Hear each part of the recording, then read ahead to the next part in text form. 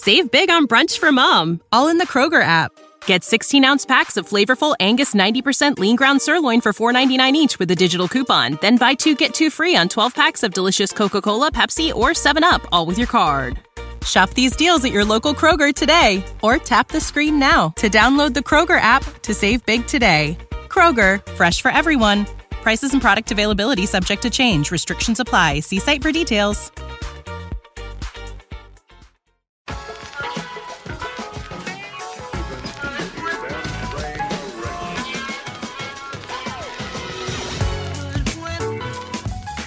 On episode 19 of the Green Street Hammers podcast. The crossover podcast we've all been waiting for is here, as Tony Clark of the American West Ham podcast joins me to talk about the West Ham loss to Wimbledon, the Arnautovic contract extension, and to preview the upcoming match against Wolves. Keep it locked on the Green Street Hammers podcast.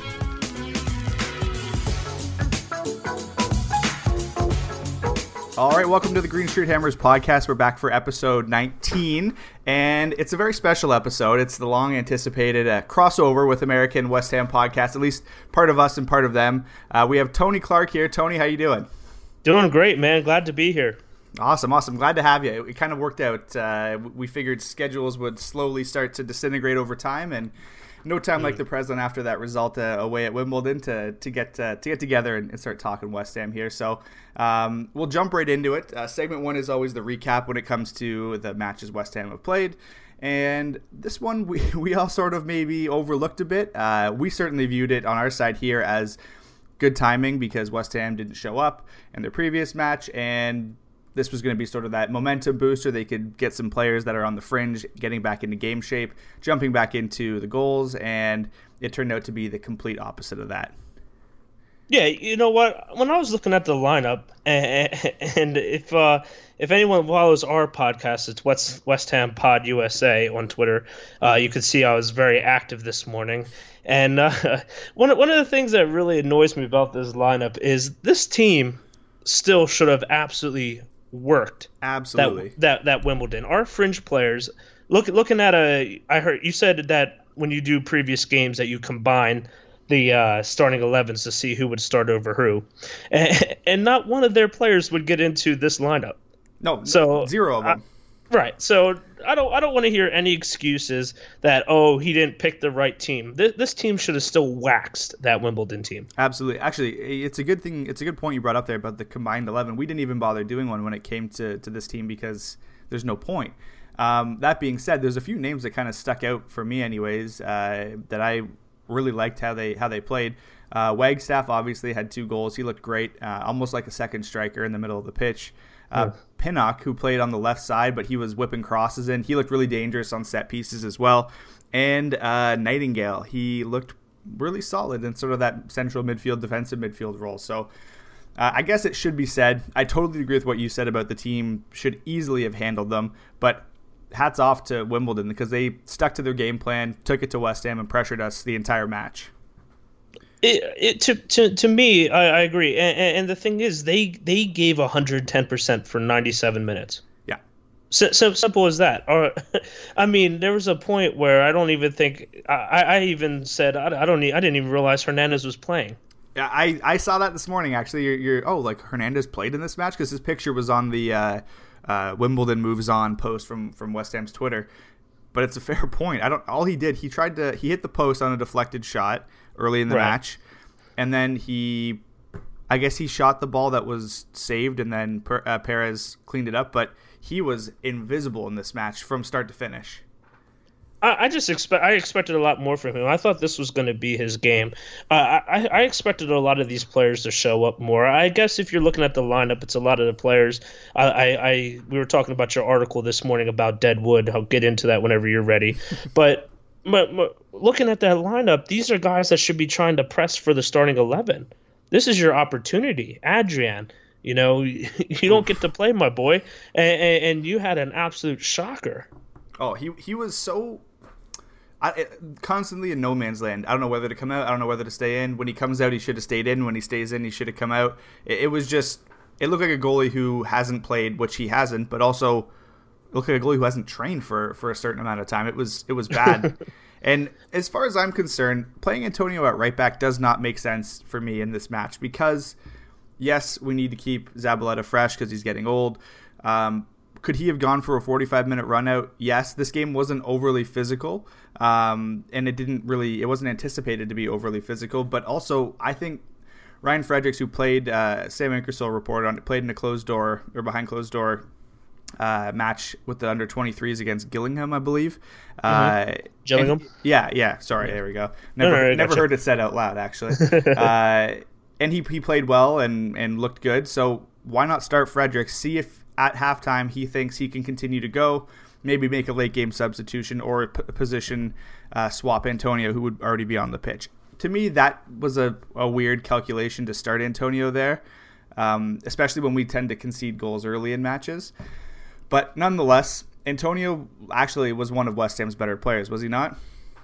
Yeah, and the thing about that is, I don't mean to be repetitive. I hope your listeners don't turn off, but I'm just speechless almost. The thing about this game for me, and this is where I go on with Antonio, is I thought he was one of the better players, but all of them should have absolutely showed up.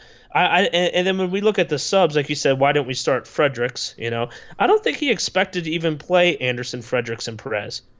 I think he expected to bring off Diangana and put in Nathan Holland and then put in Coventry at some point. Yeah, I agree. I don't think he even expected to have to put in Anderson, and it. Maybe Fredericks, just for getting more time under his belt, like put him in for the last half hour, whatever, let him have a run out. But he clearly pulled the parachute at halftime and thought, if he had a fourth substitution, Declan Rice was coming on for Pedro Obiang or whatever the situation would have been, because Obiang was atrocious. I can't remember him playing that bad. No, and his giveaway was symmetrical to Carlos Sanchez in the Wolves game earlier in the year. Very fair, yeah. Just a complete avenue down the middle of the pitch. To me, a player who it doesn't make sense is not performing well when he's given these opportunities is Arthur Masuaku. Right. He has an opportunity here against lesser opposition, like speaking in clear terms here. They're at the bottom of League Two. On paper, lesser opposition. A team that's going to try and probably play wide, stretch them out, but also is going to probably overcommit forward to take their chances as they come. He has the opportunity to overlap. Snodgrass is a great mind going forward, and he can see the game really well, so he can sniff out those overlap passes, send them into some dangerous areas, like we saw Felipe Anderson doing with Ryan Fredericks later in the match. And Masuaku just looked absolutely abysmal. Was actually given a yellow card for simulation, having dived in the opponent's box. He offered zero on the pitch today. He looked like a fan won an opportunity to play with the first team. It was ridiculous. The thing with Masuaku is he'll go on Instagram when someone gives him some crap, right, and say, well, I'm not a defender. Okay, well, against that Wimbledon team, if you're not a defender, then you should have been attacking, even if you're playing left back. And quite frankly, he didn't even do anything going forward, just like you said. You should have been playing right off of Snodgrass. I mean, the final statistics when it comes to the match, it says that we had 67%. Now, I don't have the advanced stats what that first half was, but I felt like they absolutely battered us, honestly. I felt like Carroll or Hernandez didn't even touch the ball, let alone the midfield. So Masuaku wasn't a defender. He wasn't an attacker. He was just stealing a live in this match. Yeah, I completely agree. And I mean, you'd like to see those performance bonuses that tend to bump up players' weekly wages get used to knock them down when they have a performance like that, because there's no incentive to go out there and excel when you're collecting mass amounts of money for being mediocre at best, which he wasn't even that today. I'm happy you brought up the stats there. Yeah, 67%, did not feel like it. 478 passes opposed to 228 to Wimbledon, and you got to assume most of those were back passes to Adrian, who would then wait too long, not send it down the field, put it completely out of bounds, try and chip their opposition, send suicide passes to his center backs, you name it, he was doing it. And I think a symptom of, because this back line, this back four isn't, even with Antonio isn't so different from the starting 11. I mean, our two center backs are the same. Masuaku's played half of the games this season. Antonio's been recently a right back option. So it's not a complete reserve team, and they only caught Wimbledon offside one time. And that is a huge, I think, red flag and finger that points at Adrian in net, who doesn't really command his players at all. Actually, there was one point you can hear him. It was on a free kick to the right side of the box. He was screaming, Robert at Snodgrass, who was in the wall. And Snodgrass turned around and looked at him and put his hands up like, what do you want? And he didn't say anything to him. So it just completely disheveled and not a unit today. Yesterday. Yeah. They just didn't even – they looked unorganized. They looked like half of them cared. And I hate to even say that, but – they don't, and here's what winds me up the most about this. To be completely honest with you, you know, everyone says that football is a business, right? But you had 600, 700 West Ham fans absolutely claw at the teeth to try and get tickets because it was a small allocation. Go to 7:45 kickoff on a Saturday, which is also a mess, but it is what it is, and you had all of us at home pay money to get the subscriptions here in America. And do you have ESPN Plus in Canada? We can get it, I believe. Yeah. Okay, so you had to somehow figure out how to watch, right? Oh yeah. We had the fans there trying to watch. You had everybody at home watching, putting the effort in, and the players don't. They play like a bunch of twats, and I just get so frustrated when we put in the effort and they don't.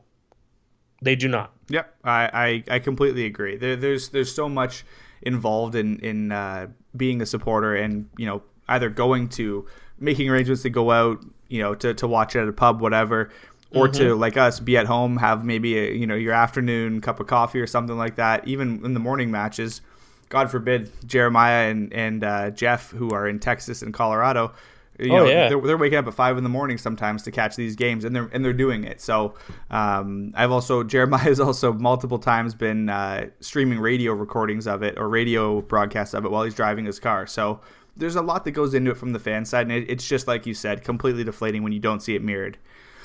Now, I want to get your opinion on this because we tend to be a pretty 50-50 split on the Green Street Hammer side here about our thoughts on Andy Carroll. I think he hasn't looked anywhere near himself since coming back this season, but to his defense in this match, he was given the ball in the air, I think 3 times in the box, and he won all 3 of those headers and laid them off.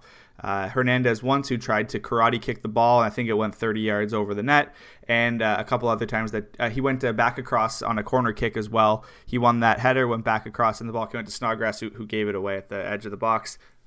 So there just seems to be no service when he's on the pitch, which is going to limit his effectiveness. And then when he's off the pitch, it feels like every single ball is a cross in the air that's trying to pick out, instead of Andy Carroll, it's trying to pick out Lucas Perez now, which is just not going to happen. Do you think that there's any sort of future for him beyond this season? And even within this season, is he going to start to fall out of favor with Pellegrini after not having success in recent weeks? You know, my thing with Carroll is you have to play to his strengths. And right now we have adjusted to a team that's not going to do that. You know, if you're going to play to his strengths, in my opinion, you need players whipping in crosses, and you need him to tell him, keep you behind in the box. Stay up there. But he wants on the ball. I mean, how many times did we see him almost at the midfield circle trying to get on the ball? Yep, completely fair. What are you doing? Get in the box. I don't want Andy Carroll trying to ping passes, No. Or sometimes you'll see him in the corner running the ball down. No, get your ass in the box, man. Come where's on. Javier Hernandez? He should be the guy doing that, or Diangana or Snodgrass. Get someone up there to chase that ball down.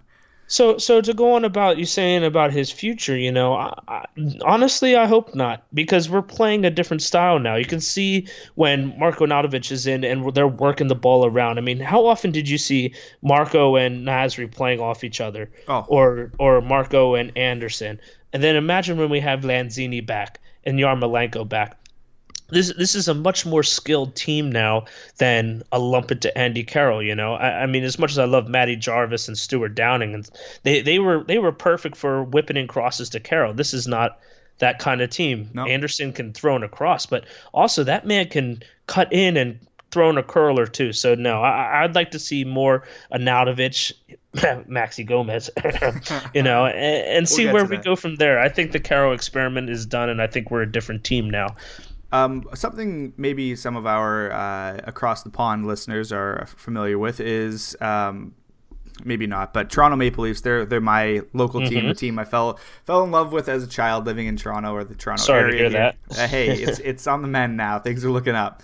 But something that happened a couple years ago was a complete rebuild from the studs up, and we got in a former NHL All-Star and Hall of Famer, I believe, Brendan Shanahan, who rebuilt the team. We got in the best free agent coach at the time, which was Mike Babcock. And what Mike Babcock did was he took the biggest eyesore in the Toronto lineup, which was their captain and quote-unquote number one defenseman, Dion Phaneuf, and he stuck him in all of the beneficial scenarios and out of all of the dangerous scenarios, pumped his tires in the media nonstop, and ended up trading him because he increased his value by situationally using him.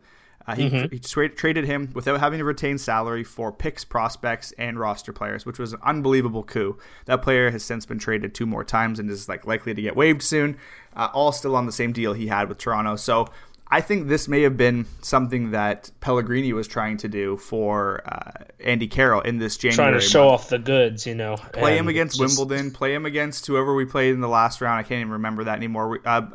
Birmingham, where he actually scored. He probably should have had about a hat trick in that match if he had any sort of legs on him. But should have scored last week. Yeah, should have scored last week. The opportunities were so close, and I think the desire to move on from him is there and get something from him, but I don't think Spurs were ever interested in him. I don't think Turkey's interested in him. Nobody. Chelsea, Nobody no. is. So I understand the desire to use him, but I think the moment that it switches from January 31st to February 1st, Andy Carroll is all of a sudden, instead of second choice striker, he's going to be fourth or fifth choice striker because there's going to be nothing that he offers anymore. Easily, and the thing is, he's going to be gone in the summer. There's a whole bunch of these players that I think I want gone, but at the same time, I've been thinking about. Well, we'll get into transfer stuff later, so we'll keep going about the game. This is your podcast. I'm excited to see that you're looking forward to the next segment, and you know what? We can only beat a dead horse for so long here. This match was one to forget. It's one that we won't forget, but it's one that. I mean, there's nothing to dwell on. We're kicked out of the FA Cup when we had probably one of the easiest matchups left in the on paper anyways, in the tournament. So that's disappointing. I know that Pellegrini's disappointed. He said he was embarrassed by the team and also stormed out after, quote-unquote, walked out after getting questions on Marko Arnautovic's new contract that was simultaneously released afterwards. But we will take a quick break, and when we come back, we'll jump into that awful, awful timing. All right, we're back for segment 2, and it's nothing we want to talk about. But ironically, 2 months ago, if this exact same thing happened, we would be over the moon, excited, overjoyed. But Marko Arnautovic signs a 1-year contract extension with West Ham after an eventful day yesterday and the day before, an eventful 24 hours, we'll call it, with the club. Apparently the team was ready to move on from him. The team was ready to buy Maxi Gomez and loan him back to Celta Vigo for the rest of the season. They were ready to let him go to China. All of that has since changed or has taken a different outset, but plain and simple, Arnautovic has signed a 1-year deal.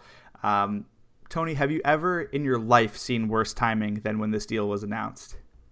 On top of the worst timing for the deal, I think they believe that we're stupid because from my understanding is they're just giving him more money because I believe I read on Twitter today because Twitter's always correct. Yeah, of course. But Premier League rules is if you give somebody more money, you're required to extend the contract for 1 year. Yes. So I don't even think it's a hey, we're keeping him 1 extra year. It's hey, we're giving him more money and we're required to give him an extra year. I believe X said that today, and it was X who was extremely credible, who came up with that or who revealed that, and it was Sam Ingersoll who said it was a 1-year extension, who originally broke the news after or just before the video came out. And it was also Kevin Slade of Sex, Drugs, and Carlton Cole who said this morning or last night, depending on where you are in the world, an amended deal could also include a concrete buyout clause in it. So if Arnautovic didn't have a buyout clause, which it didn't appear that he did from rumors of his transfer link, he could have one now set at $45 million, and basically the club saying, you want him, come and get him. So that could be smart business as well. It seems the rumors on Twitter say that it's an incentive-based contract, so you're going to essentially we know that he's not motivated by an honor, integrity, or loyalty. So if you're going to add more money to it on an incentive basis, maybe this is actually a good deal. But the people who are delusional and saying Marko Arnautovic and Maxi Gomez together up top next season is going to be incredible need to give their head a shake. It's just all but written on the wall here that he's gone, is it not? I want him gone. Me too. I'd have him gone tomorrow. And for me, I would rather. And this is, I don't know. I'm curious to see what the percentage is. I don't care about success. I want to do well. I want to finish top 7. I want to finish top half. I want to finish top 13. But I would rather have 11 guys and a full squad of people who want to play for the badge, play for the shirt, or at least show that they do, because we know football is a business, than a guy who's just going to throw a strop and long story short, if you don't want to be here, leave. Yep. Simple as that. I don't know why I'm going in circles. I don't want to waste time. If you don't want to be here, leave. I'd rather have less success, win less games, than screw around with somebody who doesn't want to be here. I don't follow West Ham for success. I follow West Ham for, the West Ham way, the West Ham family, seeing my friends, meeting people like you. That's why I follow West Ham. So for you to run around here and cry and then beg for more money and try to force yourself a move, you can F off. Get out. I'll wipe a tear away from my eye here on that sentimental note, but I think that's completely true. I would rather start a game with 11 Mark Nobles in my first team than a team that has one Marko Arnautovic in it, simply right now because of all this. He comes out and then sends a message on his Instagram that says, don't believe anything unless it's coming from me or the club. Are we supposed to believe your brother, who's your agent and your representative, that you're going to China to chase trophies? It just doesn't make sense to me, so stop lying or trying to spin this story your way. It doesn't make sense. So as far as I'm concerned, any sort of story, any sort of video was a bad idea. This should have been announced on the 31st when it was confirmed Arnautovic is staying at the club. Done and dusted. I understand he probably has to be in effect before then, because if he scores and gets more incentive money against Wolves, suggesting that he plays, then that has to be on paper. But to me, it's just such poor timing, poor PR. Forget about getting rid of Deadwood players. Like, get rid of some Deadwood PR people, because there seems to be nothing that goes right here. Now Arnautovic, I think, is as good as gone when it comes to the summer, and I think you're of that same belief. Let's talk about replacements here and try and look towards the future as an exciting time to be a West Ham supporter. Let's all also be reminded that this is year 1 of a 3-year plan from Pellegrini, and I think inheriting Arnautovic was great. We've seen now how negative that can be, so it's time for Pellegrini to put his spin on the team, get rid of this big money earner, and bring someone else in. And it seems like that's Maxi Gomez. Are you convinced with Maxi Gomez's ability to play in the Premier League? Yeah, I mean, I like the idea of Maxi Gomez. I think the interesting thing about him is he's in the top 5 scoring in La Liga on a team that's in a relegation side. And the funny thing about Celta Vigo is they have 2 players, Iago Aspas as well, in the former Liverpool guy, in the top 5 as well. And they're still in a relegation battle, so either they can't defend or those are the only 2 guys who can score. But either way, that means Maxi Gomez is scoring. He's young. Barcelona's looking at him too. The only thing I could say is I wish Pellegrini could ask the Davids if they could have their summer money earlier. Get this over the line now before other teams come knocking on the door. Yeah, a loan against your own club, basically, to buy him now, loan him back to Celta Vigo, let him play the rest of the season there. Try and sort of you may be also able to negotiate down his value if you say, listen, we'll leave you your firing forward here, and help you stay up in the league, give you that sum of money so you can reinvest in the summer and stay alive and sort of rebuild your team on it, which I think is fair. But I agree, if it could get done now, that would be great. And I was thinking, what if you could build in, like you said, almost a bonus that if they stay up, you give, we'll loan them back for free, because usually it's a loan, you pay a loan fee, right? Yeah. Okay, so what if we loaned them back for free, but if they stay up, then they have to give us X amount of million? Yeah. You basically have to pay a loan fee after it's been a successful loan for you, which is interesting. I mean, people are so stuck in their ways. I think West Ham would be willing to waive a loan fee on this just to make sure it can happen this year. But I think Maxi Gomez, from all sources, it appears that he's Pellegrini's number one target to replace him. Luka Jovic is another one, but he's, he may be even more expensive than this. There's a few more names that have been out there. Any thoughts on Bellotti of Roma? I'm gonna be completely honest with you. This is probably bad content for your podcast. Okay. But I don't do much. To be honest with you, I don't do much transfer hunting other than what I peek on Twitter. I'm under the impression, I'm a fan who, I love West Ham, but I'm always under the impression of it is what it is. I guess it's, like I said, bad content to not speculate. But if there's a move that's going to happen, it's going to happen. If it's not, it's not. And until a deal is signed, or until I see X and TalkSport and Sky Sports and all these other bogus magazines talking about it, I don't really even look into potential how do I say this, replacements. Yeah, I understand that as well. And as it stands right now, I don't think there's going to be anyone brought in January. There was the guy, I think is Neil Maupay. He's a French center forward on Brentford. And X revealed that West Ham are looking at a couple different players from Brentford. So perhaps that's another player that you buy and loan back to the club, or buy and bring in right away. But it'll be the summer where we have to get maybe a little bit more excited about these players and focus on them a little bit more. But there's also another name that did come up from Celta Vigo, and that is Stanislav Lobotka. He's a defensive midfielder, 24 years old, Slovakian, and apparently he wants to play with Pellegrini, which is, again, the Pellegrini effect. If you want to believe the rumor, the Pellegrini effect already starting. He's probably looking at Celta Vigo sitting in 17th in La Liga right now, just outside, 1 point outside of the relegation zone, and saying, okay, if things go, belly up here, maybe help a team climb up the Premier League standings who are relegation safe, we'll call it this season, and looking to move forward. Maybe I can go there under a legendary league-winning manager who's done it in La Liga, who's done it in the Premier League, who's collected his millions in China. Maybe he's a guy I can sort of work with, become the next Yaya Toure type player. So that's promising as well. He's going to be expensive apparently. Transfer market has its value at £22.5 million. We'll see. Who knows what it gets inflated to if you knock money off by buying two players from them, whatever it may be. It'll be interesting to see. Maybe what's more important, and something that you and I can both talk about with more, maybe I don't want to say more knowledge, but certainly more information on as it stands right now, is the players you would like to see leave the club in the summer. Let's start up top with the strikers. We currently have 5. We have Andy Carroll, Lucas Perez, Javier Hernandez, Marco Arnautovic, and Xande Silva. We'll consider him a forward here as well. Of that group, how many are going to be here on September 1st? Oof, Silva. That's a given. Hernandez can go to LAFC or back to Spain.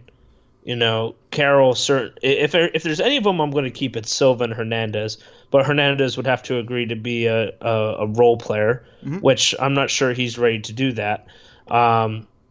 Perez, he's been hit or miss. He had a game where he scored the 2 off the bench, but then he's had was it the Brighton game where he was shocking the first half. I mean, he's so hit or miss where he's not going to play every week.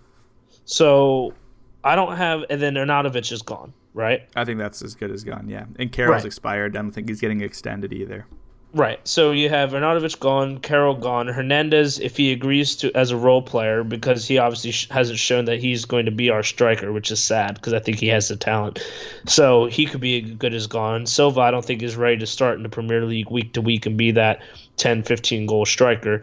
So we're going to have to make moves. So when you're asking me who's going to stay, I think the only one's going to be Silva. I don't think Hernandez is going to want to stay.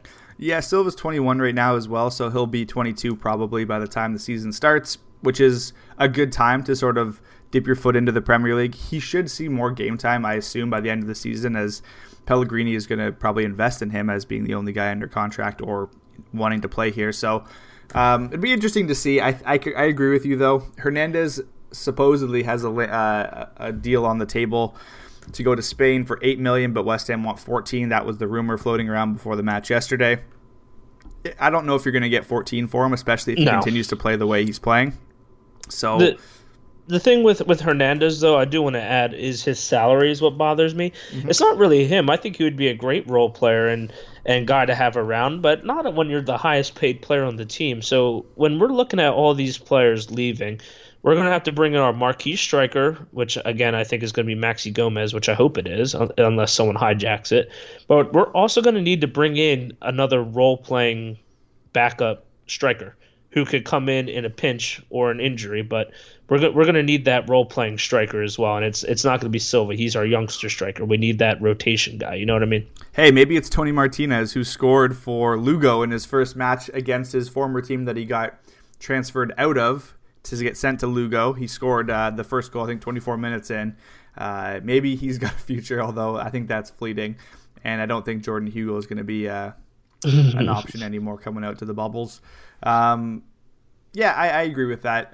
The sentiment of, I think another thing that gets lost for Javier Hernandez as well is he wasn't starting for Manchester United and he wasn't starting for Real Madrid. He was this impact sub who'd come on, clean up some goals with an exceptional team behind him, feeding him the ball in the box. So maybe it's a mental thing with him where he doesn't want to be the same role for West Ham, who is not Real Madrid or not Manchester United, but his age has caught up with him. His skill has clearly dropped over time as it does, or deteriorated, I guess is more PC way of saying it. He's never been that start him up top.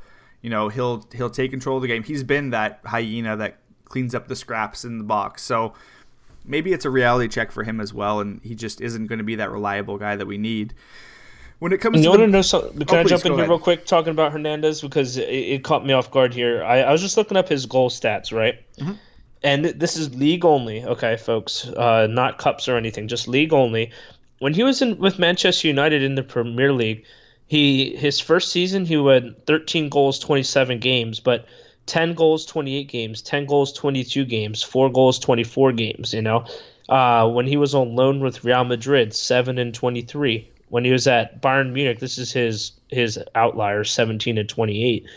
But he was 11 and 26, and then with us, 8 and 28. So, and right now he's 4 for 15. So he's practically on pace to be 8 for 28.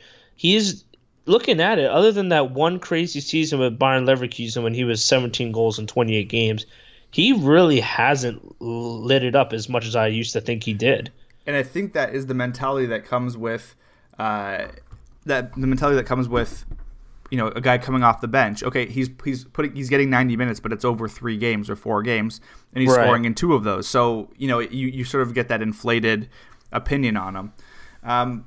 As far as the rest of the team goes, I think one of the left backs has to go. It's probably going to be Masuaku. Shortly. Attacking options on the wing, maybe a left-sided attacker for the bench, but if Nathan Holland can sort of continue to grow, maybe that's him. Maybe he has a loan in his future. Do you think Holland can make the jump? I haven't seen enough to. I haven't seen enough to say yes. I don't see why not, but I think he's been somewhat impressive. But again, I don't watch the U23s and I don't go to training, so it's just all speculation. But when I look at our attacking options, we're going to have 0 strikers. But think about our attacking mids and wingers for a second. Outside, you have Anderson, Snodgrass, Yarmolenko, Diangana. In the middle, Nasri and Lanzini. I mean, those are all very, very good players. So I'm not worried about that. My biggest concerns right now is the outside backs, the center mid, and then our striker.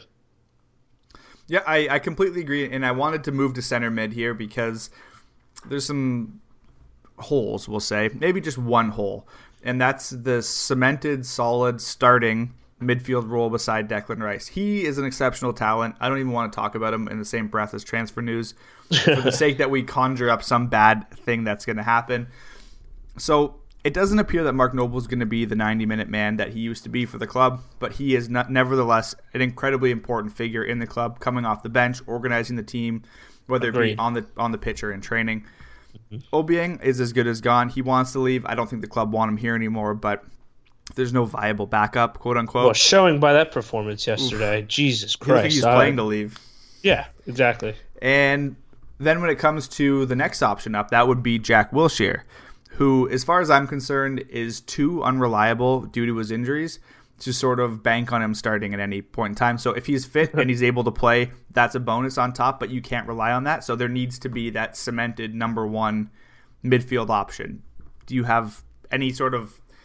it doesn't feel like Connor Coventry is going to be that guy. It doesn't feel like... Josh Cullen? Nope. No. And I wish Josh Cullen was there yesterday.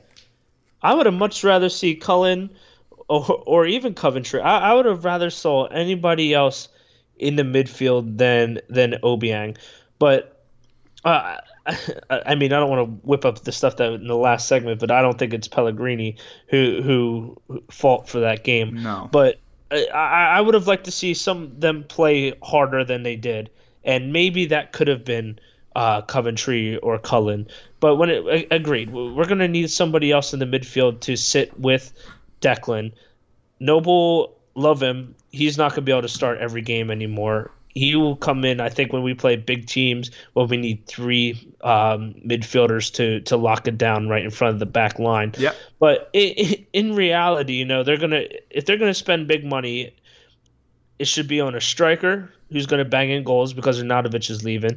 But I think they really need to invest in a center mid that could be box to box. Declan is not a box to box because he's great at filling holes and putting in tackles, but as we can see, he scored his first goal finally against Arsenal. We need a guy who can also bang it in as well. Yeah, I completely agree. And Fellaini may be an option. I'm just kidding. We don't have David Moyes anymore. But yeah, there's that's plenty not of a bad option though. No, I'm going to disagree. Oh God, I'm going to disagree. I don't think that's a bad option. Let me look up his age real quick, and.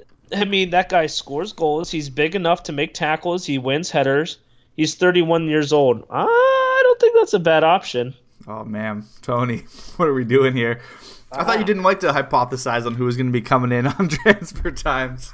You know what? This is what I hypothesize, and then I have one more transfer. I wish we would have looked at more. Except he signed for Bordeaux the other day. Josh Maja from Sunderland. Young striker as well. Yeah, I think that may be a missed opportunity, but I also think he probably had a bit of an attitude problem.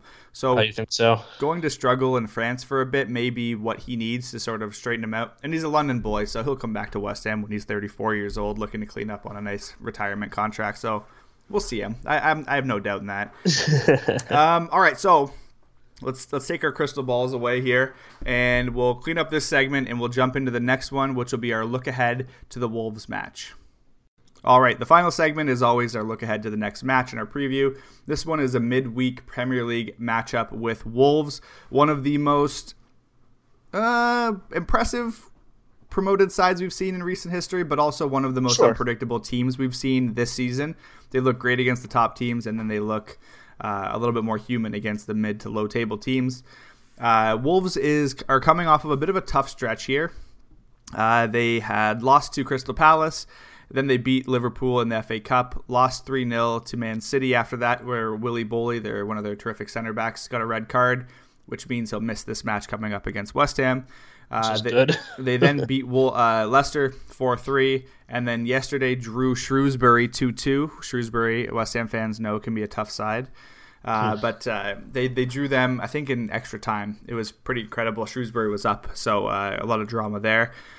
But Wolves, they're an impressive team. They're sitting 8th right now, 32 points. Again, just 1 point up on West Ham. And considering West Ham's awful start to the season, I think that's more shining a positive light on the Hammers there than anything else.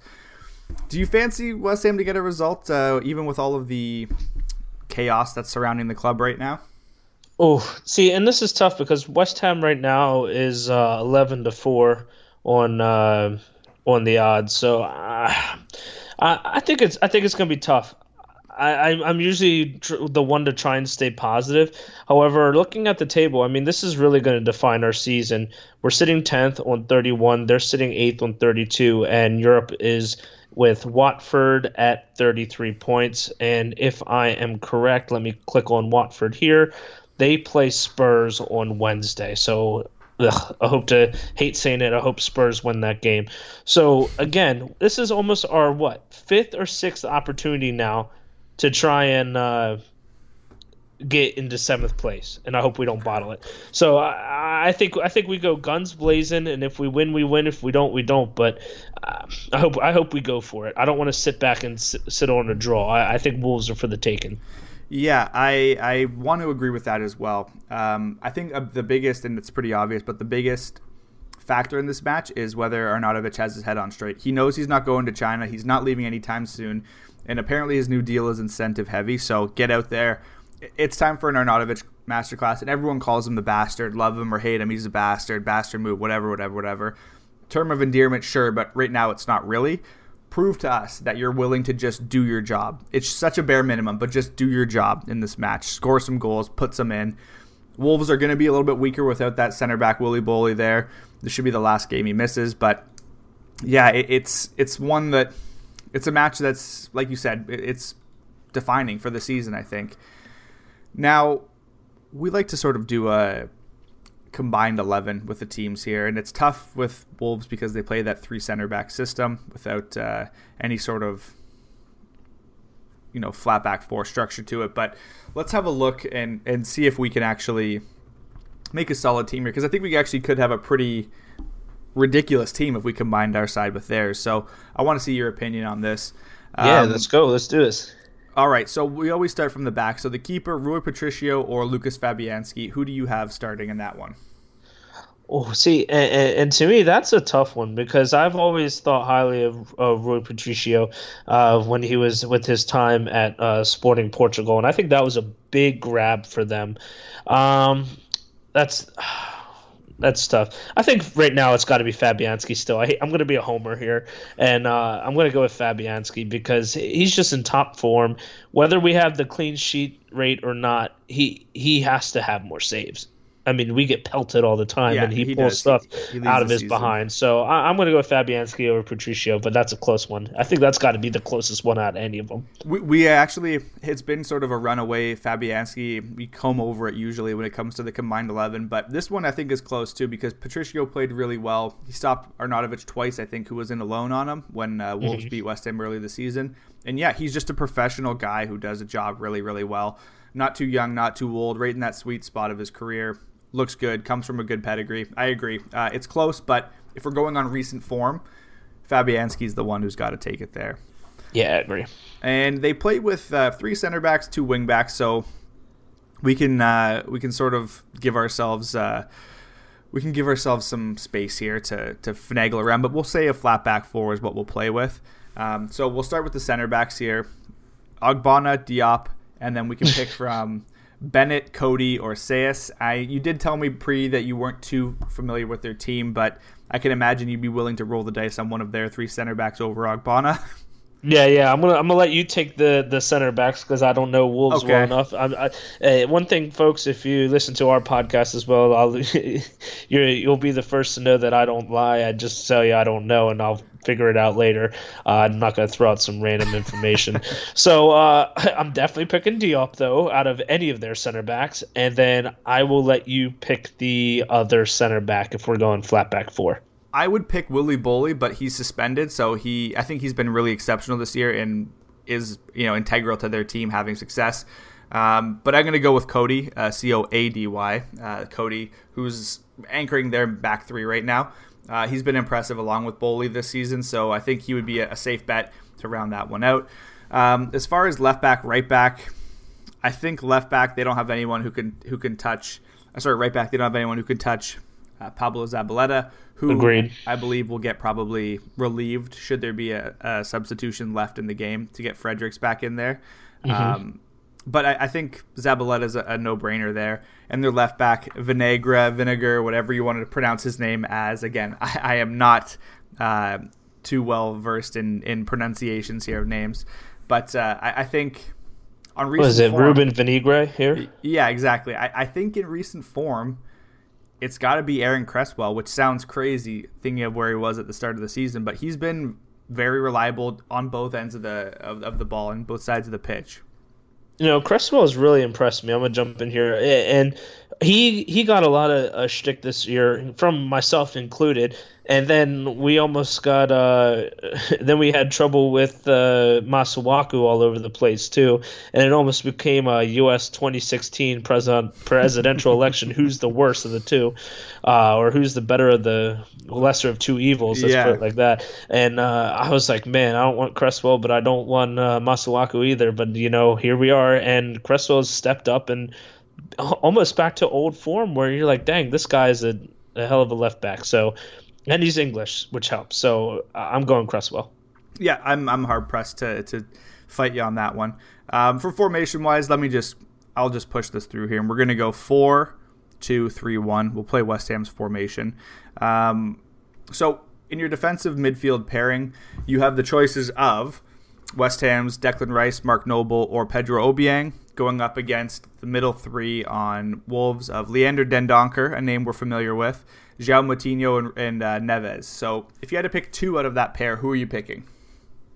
Well, I'm definitely picking Ruben Neves. Not a doubt in my mind there. So it's Ruben Neves, Noble, Obiang, and Rice. How about Neves and Rice? I like that. I think for me, I'm going to pick Rice, obviously. It's my favorite starch, so I might as well pick him in the midfield too. And maybe I would put on, I think Ruben Neves is terrific, but João Moutinho pulls the strings in this team really well. That sort of veteran presence. And I think he'd be good at sort of taking a step up out of that defensive role and pushing people around. And then you get to have your attacking midfielder sort of play as a number 10 almost, and up a little bit more in the striker position. So I like that. I like that look there too. And I think that's a solid pick. What's kind of funny is everyone was putting stock in West Ham buying Leander Dendoncker from Anderlecht last season, and now he's just getting minutes now for Wolves. And this team's so solid in the midfield that he hasn't pushed, and he looks to be maybe not the one that got away, but rather maybe a dodged bullet here. But who knows? I'm agreeing with that. And this goes back to if you're wondering why I don't just randomly why I don't like throwing names out there, because I don't watch League One in France. You know what I mean? I'm not going to be like, oh yeah, Dendoncker, greatest midfielder in the world, blah, blah, blah, blah, as some of these people were doing. And now they look dumb on Twitter because y'all talked all this stuff about how you think that, oh man, the board has no ambition not going for Dendoncker. Well, my boy can't even get into this Wolves side. So I don't like when people talk about stuff they don't know, because he hasn't worked out as Wolves expected. So, or maybe he did, and he's just a rotation player, and all these people thought he would be a starter for us. Yeah, people just get sort of swept up in the excitement of a new player. We're seeing it with Maxi Gomez now too. This guy is having one good season. He's very young. Who knows if he will regress, if he'll struggle in the Premier League when he comes here. But everyone's willing to spend $45 million that isn't their own on a player who is essentially a question mark. So I guess you put your faith in the manager. Pellegrini wants him. That's good enough for a lot of people, and myself included. So it's all a gamble anyways. And we both agreed that we're not good at gambling. Now we'll go to the attacking midfield role here, and you picked Ruben Neves in that holding position. He may be viable here as well, but so could João Moutinho. So between Neves, Moutinho, and for us, Samir Nasri, who would you put in the middle of that pitch in the attacking spot? Well, if we had this game maybe a month ago, I wouldn't be picking Nasri because, he wasn't even on our team. He was just in training. I'm still going to pick Neves. He's been more, because you put Moutinho deeper in the midfield, so I'm going to pick in the attacking midfield Neves there over Nasri. But my question for you, since you get to ask all the questions, is would you pick Neves or at full strength Lanzini?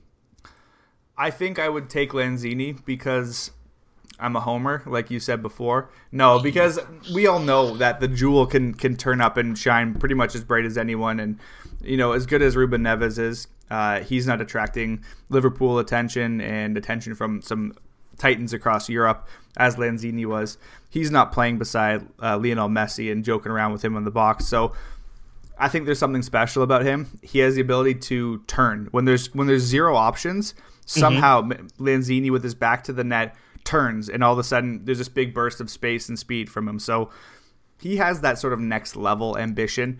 Dave Walker always says he doesn't show up when like on a consistent basis, which is frustrating. Hopefully this injury will make him, reevaluate things and sort of refocus. And I think at full strength, there are a few attacking midfielders that are better than him. For now, I'm going to take Samir Nasri just off the basis of having him for a full 90 minutes with Arnautovic, not just 20, could be something to really watch when it comes to this match. Can I jump in? Can we talk about Lanzini for 2 more minutes here? Because because rumor has it that he's in training now, non-contact, and he will be back maybe late February, early March, which I'm hoping it's late February because I'll be at the Newcastle game in March, and I want to say when the argument that he doesn't show up half the time, when he was playing with Dimitri Payet, he showed up a lot of the time because he had somebody to play off with a lot of skill. Imagine what Lanzini, and then you know how he was kind of poor in and out last season when we really needed him to shine, but he didn't have last season Felipe Anderson. He didn't have a Yarmolenko. He didn't have Nasri to play with. He didn't have as strong of a Declan Rice. He didn't have this new Marko Arnautovic, I think with this team that we have now, I think Lanzini will be an absolute star if his ankle holds up, his Achilles. Yeah, I'm hard-pressed to find a reason that wouldn't work out the way you just described it there. He's an exceptional talent, and like you said, he's one of those players that potentially can turn up with more regularity when it comes to having better players to play alongside him. So I agree with that sentiment as well. Now for strikers here. What I wanted to do was do a full line of forwards here. So your left side, your center, your right side. We're going to be able to only pick 3. You can pick them wherever your heart desires, Tony. I will not hold it against you. But the options for this will be Mikel Antonio, Marko Arnautovic, Felipe Anderson, Raul Jimenez, and Diego Jota. Who do you play across the front with your 3 forwards? It's like team of the season on FIFA where it's like you have 4 defenders and they can all be center backs if you want. We're just picking all of our forwards here together. 3 of them out of that group of 5. Oh, goodness me. Well, you have to pick Felipe Anderson. Okay, that's a given there. Yeah, slot him in. Raul Jimenez, 6 goals in 23 matches for Wolves. I think I'm still going to go Marko Arnautovic over him. However, Jota, let's see what his scoring rate is. He has 5 and 18, and he had 17 and 44 last season, but at the same time, that was in the championship. But Jota's young. So I think I'm going to go Jota, Arnautovic, and Anderson. Yeah, if we're picking on recent form too, Jota's coming off of a hat-trick against Leicester, so that's something that's extremely, extremely enticing, picking on recent form.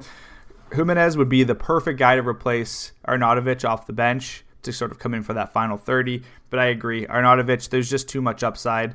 I think he's going to be motivated to sort of show everyone that he's ready to play football again after his fissy fit, so I agree with that. I think I'm going to go Felipe on the left.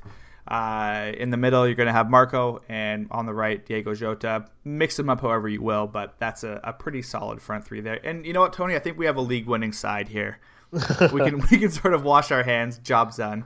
Or at least 7th. At least 7th. I don't know about league winning. I'm going to go with 7th. We have a team that's going to just be knocking on the door to Europe as hard as they can. Will they get there? Will they not? Who knows? And actually, here's one that we never really do when it comes to the predicted 11. Who would you have as the manager, Pellegrini or Nuno?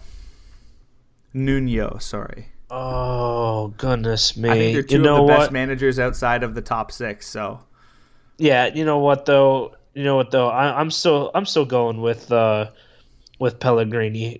So Nuno, he did Wolves, Porto, Valencia, and Rio Ave. Still very young, 45 compared to Pellegrini's 92. But I have no. I'm going to go with Pellegrini just on the pedigree. Yeah, I agree. I mean, the Pellegrini effect is in full effect here, and Nuno's had more time with Wolves to sort of know the team, and he's done great with it. So, yeah, I'm gonna give it to Pellegrini. He's just on the. I will say about that Wolves side though, the thing that would concern me the most, and this is what I kind of like about Pellegrini's team though, is he's mixed it up throughout the world. You know, he has his English players, but it's a nice spectacle of who's from where. Mm-hmm. I think this Wolves side is obviously very Portuguese heavy with the Portuguese manager, and that would concern me a little bit. I like when there's a nice mix of players. I wouldn't go heavy on one nationality. That's just a me thing. Because if you ever need to get rid of your manager, and then you bring in an English manager or a French manager, and you have a team of Portuguese, you might be in some issues. So I like what Pellegrini's done. I like how he's built the team so far. I like that the Davids are giving him a little bit of an investment, so kudos to them, as it seems that I get slated on Twitter fairly often. I'm with you on that one, man. Just give people credit where it's due. Yeah. I never said I like them, but I'm not going to just tell them they're crap. I'm not going to ignore their $100 million investment they gave to a new manager, which is clearly a next level manager either. That seems ridiculous to still be mad about that. So I don't know. And then the other, I don't even know what that was. Do you know anything about the cup though? Is I believe, because someone just texted me, so I'm looking at the score now. Did Palace beat Spurs? 2-0, just right now. Right. Like, come on, man. So Spurs are out. A lot of big teams are out. And we're out. So West Ham ended on a sad note. Yeah, geez, that was deflating. You sort of just trailed off. We just had this great podcast, nice collab, and somebody texted me that Palace beat Spurs, and I'm a little mad right now. And if we draw Millwall on Monday, I'm gonna go ape. I'm gonna be so furious. So basically, West Ham needs to finish 7th, and City, Chelsea, or United need to win the FA Cup. That way, 7th is a European spot. West Ham transfers, the ever polarizing West Ham transfers account has come up with that. So that's very true. And Tony, it's always a ceremonial for us to make a completely irrational and not well thought out game prediction for the upcoming Wolves match. Give us your score prediction. Tell us who's going to score, and if you got West Ham or Wolves coming away with a result here. I think that we actually do win. I really do believe that. I think it's time that we turn it around. I think that we get a good away result. Our last few results on the road, let's see if I click matches here. Lost to Bournemouth away. Let's see, Brighton was at home, but we lost to Burnley, beat Southampton, and beat Fulham. But Southampton and Fulham are at the bottom. Wolves are tougher, closer to Bournemouth. We lost those games, but I think it's time we turn it around. I'm gonna go 1-0 gutsy win. All right, I'm gonna say 2-1, really, really tense win. I say Arnautovic gets both. And I know, I believe me, this is not me backing him, supporting him, but he's here to do a job, and I think he's going to try and do that job. Like we said, motivated by money, which apparently his new deal is really focused on. So I'm going to have my number 9 Arnautovic jersey on, just out of begrudging sort of hope that it maybe somehow factors into the football universe here. But Tony, I would like to thank you for jumping in on the collaboration here. Really appreciate it. Can't wait for us to feature on your guys' podcast in the near future. Give us the schedule that you guys are recording on. Give us the Twitter accounts. Give us everything that you got there for the American West Ham podcast. Okay, see, that's the problem, because this part is usually where I have Brawley do it, because I always jack it up. So I'm looking it up now real quick. If you want to follow me, though, it is Tony Clark Doop, and that's Doop, and that's from my MLS days, which I still love the Philadelphia Union, even though they're an absolute disaster. You can follow us on our podcast. The American West Ham podcast is at West Ham Pod USA. You can follow Brawley at Brawley Darbin, and then you can shoot us an email at West. You know what? Don't shoot us an email, because honestly, I don't know it off the top of my head. Twitter. Either way, go to Twitter. Just go to Twitter and shoot us a DM if you want. I really appreciate coming on here. This was a lot of fun for me. I think we're going to record Monday night and have ours up Tuesday morning, and hopefully get you guys on, not this week, but next week if people are available. And then because I want to return the favor on the collab, because this was a great time. New perspective. Awesome. Yeah, happy to hear it, man. Thank you for coming on again. And let's hope for a result the way it Wolves. Come on, you Irons. Irons.